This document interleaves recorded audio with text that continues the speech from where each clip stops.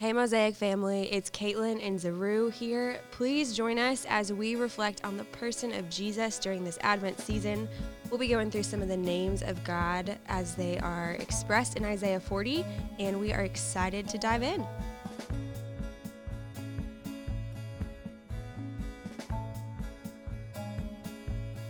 What's up, everybody? It's Z and C, Zaru and Caitlin, for those of y'all who are wondering what those initials stand for. Good. As we heard in the lovely bumper, we are here to talk about the person of Jesus in this Advent season. And the first name of God that we're going to talk about from Isaiah 40 is Prince of Peace, because I felt like that would be a good one to talk about. And quite honestly, I thought it was the first week reflection on the Promise One devotionals we were given on. So that's a little bit of my faux pas. Caitlin and I are excited to just reflect and join in with y'all as supplement to your daily devotionals. Hopefully y'all are reading those every day. I'm going to slide in a little guilt trip here. Mosaic spent their time, their money to get those in your hand. So if you're not reading, then you're not faithful servants of the Lord in this that was Knoxville strong. community. That was really, I don't know if I would go that far. Now, read what you want when you want. Wes will probably be mortified that I said that, but I'm going to leave it in anyway. Love y'all. All right. Caitlin, thank you so much for joining me on this. Yeah, I'm happy to be here. Yeah, so the first question I got for us today as we think about Jesus as Prince of Peace is, when you think about Jesus as Prince of Peace, what comes to your mind? Yeah, you know what's funny? I was thinking about this the past few days, and I really focused on the word peace, but not so much the word prince. It's just coming to mind right now, because I'm wondering, like, I don't actually know what the Hebrew translation of that would be, like if it actually is the word prince, because Prince of Peace sounds really great in English, like alliteration. Right. Anyway, that's just kind of like a side thought that I realized I didn't spend that much time thinking about Jesus as Prince. But I'm going to go back to the Bible Project because I love them. And they do this whole word study series that I think everyone should look at because it's awesome. But they do a study on the word peace in Hebrew, which is shalom. Yeah. And it really means like, and this was new for me to understand peace in this way, but it really means wholeness or completeness, that all things are reconciled to each other. Like that is the definition of true peace, Absolutely. right? I think we think of it as, I thought of it as absence of conflict, Right. or absence of discord, which is only peace in part, really. Yes. So now when I think about Jesus as Prince of Peace, I think right now it's one of my favorite names for Jesus because it is so all-encompassing, and I actually think there's so much to meditate on just in that one word. And so I think about, it seems like a trite thing to say, all of humanity's questions are answered in Jesus. I actually hate when people say that because I feel like it doesn't work super well when you're talking to people who don't know the Lord. Right. Because they're like, what are you talking about? Things and things are terrible. Right. Which is true. Right. Or like when they just super hungry and they're on the side of the road and you have the money to give it to them. Hey, Jesus is your meal. Right. He is your bread. Right. It's like, homie, I'm starving. I got it. Or like, I loved when you did your Bible interview with Ashton over base. She said, I think we're taught that, you know, if we have Jesus and we encounter friends who are not believers, that we're supposed to like take them to the Bible and then go through and answer all of their questions. Right. And it doesn't work, which I think is true. Yeah.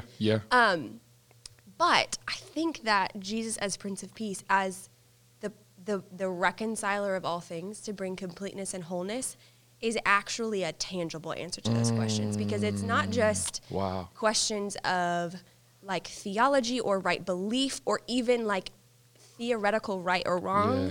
It's like, it is the bread to the person, for the person who's hungry. That's word. Right? Like it is the promise of wholeness and completeness that we get to experience in him. And that, it just like fills me with hope. Yes. And makes so much more sense than Jesus being like a dictionary of good theology. Yeah.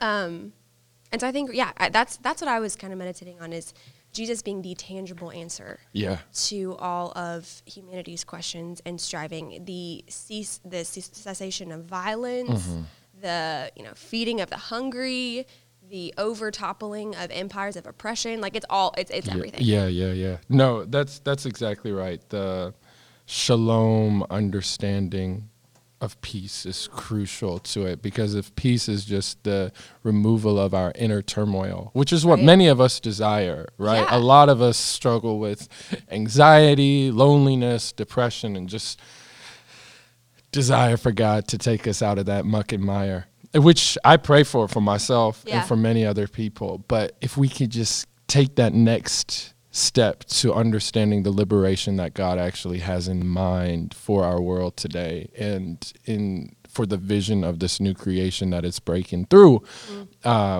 of the shalom, it's important. Even when we would, in Awana or other forms of studying the Bible growing up, we would just have that one verse from Jeremiah 29:11, "For I know the plans I have for you, declares the Lord. They are plans to prosper you and not to harm you, Right. plans to give you a hope in a future." And we've internalized that message so much and forget that that's God's recommendation, exhortation to the Israelites to be people of shalom to their neighboring regions. To actually do that work. To actually do that work and be that work and participate in what God has created in us, so it can come out of us, so that the world can see the glory of the Lord that covers the earth as the waters cover the sea. Yeah. And then when you look at like the work as we apply that to the person of Jesus and even what he's doing on the cross, we're immediately stretching to passages, which are good, that talk about our justification, which means our declared righteousness before God when Jesus died on the cross. When we express faith in him, it's like at that moment,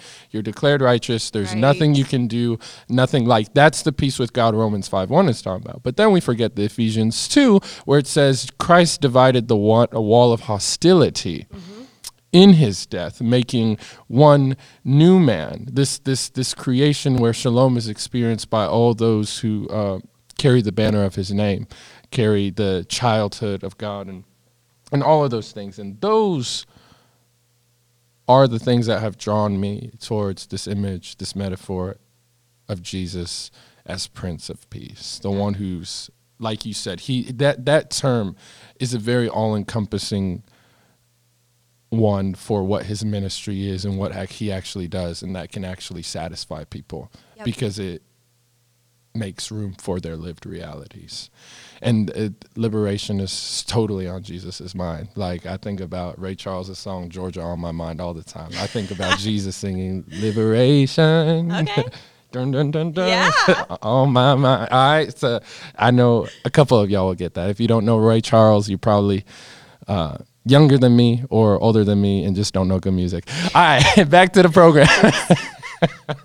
I'm just free smoke today. Just throwing shade. Yeah. We're here talking about peace, and I'm throwing hostility. You're sowing seeds of division out here. You said something interesting about Jesus as Prince that we don't think about. And is that just an English translation and alliteration that I'm interested in searching up? But an analogy I was thinking about was, when I think about princes, I don't actually think peaceful. I think people who perpetuate systems of the monarchy before them. You know what I mean? Like I do. I do. I'm not really like, a prince is who I would think. Yeah, no. To bring it out. Like Right. he's supposed to. But oftentimes they don't, because the way these families be clinging for the bag and Right. keeping it all in-house and not really for the peasants. Yeah, So, I think the modern connotation of prince is a person of great entitlement. yes. And little awareness. Right. So, yeah, for sure. Facts. But the analogy I was thinking of, and I've only read like the first chapter. I can't remember if it's Charles Dickens or another person. But have you heard of the book The Prince and the Pauper? Yeah. Yeah, so there's that scene, like he has a twin and all of those things, and they kind of get reversed. Right. And nobody knows because they look the same, but they didn't know they were brothers, and the prince starts to embrace humble circumstances. Yeah. He's not just like, oh, I'll make things better to you. He actually knows what it looks like to live in the plight of the poor. Mm-hmm. Man, all of these P alliterations, the plight of the I poor, know. peace, the Prince of Peace, Prince and the Pauper, all of it. And that, I don't know, I remember even just being really young, and I was like, if that don't sound like Philippians to Jesus, a prince, but who voluntarily steps Right. into the role of the pauper Right. and is like creating peace on earth. I don't know what the rest of the book was like, so maybe the prince who became pauper could have made a lot of ruckus. I'm only familiar with the Barbie princess version of that story, so I'm going to refrain from commenting. Yes, but in any way, like that's the type of prince that brings peace to me. That's not separate from the people in the throne room, Yeah. but is on the ground in the trenches. So yeah, that's what comes to my mind when I think about Jesus. Yeah, that's interesting. I'm glad you said that, the idea of like reversal Yeah. or subversion, because I think I was thinking about this as well. It seems to me that the idea of Jesus being our shalom, being our peace, also points, when you start to look at what that actually means, also points to the kingdom of heaven really being an upside down Yeah. or subversive kingdom. Right, It takes, the last shall be first and Yes. the first shall be last. Become like little children. Like the way that Jesus humbled himself, not just to be human, but to be the least of humans, the least Yes. among men. And I think that this idea of him reconciling all things points to that, the subversive nature of the kingdom of heaven as well. So I Yes. think I love that. Yeah, absolutely. Something I was thinking about was that during Advent, peace is one of those things we acknowledge as a result or reality of Christ's coming. But when we're experiencing the opposite of peace in our daily lives, what are some helpful practices that can anchor us in trust that peace is ours in Jesus? Kind of like what we were explicating on in this like Jesus is our peace, he's our shalom, Yeah. and all these things. Are there practices you anchor yourself in to remind yourself when it don't feel like that? Yes. Yeah. I think one of the things that I've been meditating on as well when it comes to Jesus as Prince of Peace, reconciler of all things, he's also reconciling me to himself, Yeah. which means the parts and pieces of me that are still hiding in sin or shame or deception or selfishness, he's got to scrape out of there. And that doesn't feel like peace. Right. But it is. Yeah. That's good. Like, that is not comfy. It is painful. It is exposing. It is vulnerable. Yeah. And so one of the practices that I am not good at, but I'm learning to discipline myself to practice, Yeah. is recognizing the sanctification process as Jesus' peace being manifested. That's good. Because it's not, those things don't get to stay. Like Yeah. in a world in which all things are reconciled to the Father of lights, who can only be around good. Yeah. You don't get to hide away those parts. They have to come out, and it's painful. Yeah. And that is part of the shalom process. And so I think surrendering to that is crucial. Yeah. Or it's not. Or I could not. Like it's truly like, or I could just say, nah, I'm not interested, and not be formed and not be changed and not experience the shalom here that Jesus offers. But I want it. Yeah. So that's part of the process.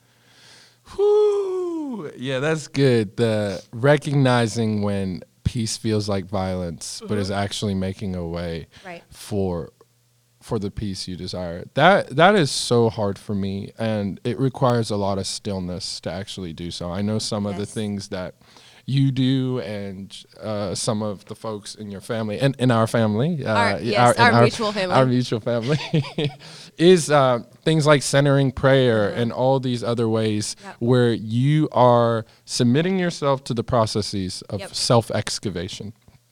And if you sit there long enough, and whatever home words you're using. Like what I do is mercy. Like when I'm in my thoughts and I'm distracted by all these things, what I come back to That's your is centering word. mercy. Yeah. Yes, mercy, mercy. And as good as the mercy is, it's not like I'm feeling mercy in the sense that, oh yeah. Like there's a calm around me. Right. So it's fine. Right. Yeah, it What's doesn't feel fine. What's coming up is the things I need mercy for Yes. that Yeah. still exist. Right. And I'm like, I wish that wasn't a part of me. And so if I'm going for this pseudo peace, I can avoid. I can run away and just use my extrovertedness and my ADHD neurodivergence as an excuse to be like, that's not going to work. I'm not trying to belittle that. I do think it's hard for me to center down because of some of those difficulties and inhibitors. But it's not completely debilitating because like God can meet me there. He can meet folks like us there. So yeah, that's another thing. The wisdom to learn how to distinguish peace from violence. Because if healing is just not everything's all right if I perceive it as such, Right. then we're going to continue to struggle with all those things. But if healing becomes a stepping into those horrid realities that we're scared of, particularly within us, then we can make some moves. Yeah. And you bring up a good point, which is silence, solitude, the practice of centering prayer or of, sitting in silence or is just to, you're not doing anything. Yeah. Like the point is not doing anything. Right. The point is surrendering to what God is doing in you. And I think, that brings me closer. Those practices bring me closer to Jesus' command to abide in him in all things, to submit to the pruning process of his Father. Yeah. And that feels like violence. Like Yeah. cutting and pruning and burning those parts away is violent. And also Jesus promises that he is there. Like he is he is not left, he is compassionate. Yeah. But that does not feel like peace. It doesn't feel like peace. Yeah. Another practice I do when I'm worried that Advent hasn't really solved the problem of peace without on the out terms, I just realize I do this. This isn't just like something I do to calm myself, but I'll just look at organizations and nonprofits around the world that are investing in themselves in the liberation of all people. So if y'all have ever seen Pastor West, shout out to my boss, Our fearless leader. Our fearless leader, yep. He wears this crew neck that says people over profit. And if you've ever seen me wear a hoodie called Be Kind, it's coming from this organization called the Happy Givers. Okay. And the leader of that organization is a man named Carlos Rodriguez. And he's in Puerto Rico, feeding the hungry every day, those who have been attacked by the hurricane and have no home, have no shelter. And they've been providing spaces for them to experience the love of Christ through the hands of those who follow him. So it's like, all right, so what does looking up those organizations do within you? How does that help you? It's like, all right, there are people in the world who are still struck and moved by this message to intervene to create peace. Yeah. They don't just land in this area where it's like, all right, I've got my peace and my joy and feel no responsibility to make that a reality for others. So one of the hard things about finally experiencing peace within is you're not obligated to, but you're compelled by love. Like Jesus never coerces us to create peace, but we are compelled by the way he's lived and what he does in us in order to do that for people. So I'll see things like Carlos or other people like Cole Arthur Riley who are giving space for people, particularly in minority Black communities, to step into these liturgies every day of God is with us. God is walking through us in the brokenness. God is for us, particularly for disabled people as well. And just all these places, because I know I'm not going to be able to create peace in all the ways I want to see it happen. Right. So just searching those things up as a practice can help me, as I'm growing as a person, learn, Lord, how can I create peace in the world as Zaru? as your child and stuff. So I didn't realize how much just looking up all these organizations would even be helpful in cultivating that desire and giving me a more clear vision in order to do that. Yeah, that's good. I love feeling encouraged and inspired by the great cloud of witnesses, Yes. all the other saints, as it were. But I think the shalom without, you're right, it's a compulsion out of love. When you experience the peace of Jesus, you're compelled to love. And I think I'm learning that part of the invitation to participate in creating shalom and creating peace is to pay attention. Yeah. And to live a life where you're ready for opportunities instead of going to look for them. And this is something that's like, I've just learned, like, keeping my lawn nice or like keeping my home not necessarily sparkling clean. It's not about like presentation, but keeping my home the type of environment by respecting the person that I live with. Right. By like encouraging each other, by like having things ready to go when to invite people into our home. Yes. Making space to talk to our neighbors, even down to like, I think Joel does such a great job with our cats. Yes. Of like, he's always looking up like how to improve your bond with your cats. And people come to our house and say like, your cats are so cuddly. Yeah. They don't even feel like cats. And my husband like creates peace in our home by taking really good care of the animals in our care. I love and it. I think Jesus cares about that. Absolutely. Like, I think we have this privilege to rule over our land and have authority over our neighborhoods in this way that's actually service. And so paying attention, like, what kind of people on my street do I want to invite in? What kind of atmosphere can I cultivate in my home every day? Right. Where someone walks in and senses the peace that's there and feels the invitation of Jesus. Yes. And I think it matters. Yeah. I think it matters. Yeah. That's part of spiritual formation, right? Yeah. Having a life that is, James K. Smith uses this word in his book called You Are What You Love. He calls them, rehabilitations of the spirit. So you're a habituated person that that's become part of who you are. Right. There's a congruity between what you want to become and who you are now because you've just practiced it for so long. And you've been driven by this hospitality and by this ethic of a kingdom that belongs to another and not to yourself. Right. And that, once you can get along with that and find this leader that you find compelling and worth following, that makes it happen. And in recognizing what Joel does, he really is great at that type of stuff. I've made it a mission to never speak nicely about him on this podcast, but It's so hard not to. It's just impossible. Yes, it's impossible. Yeah. Joel Thomas he's a prince of peace, light. Yes. Like, lowercase. In that last excerpt, you kind of just like gave us. You were saying being a person whose life is prepared for opportunities of peace. You're not like surprised by it, or it's not like this emergency. Yeah.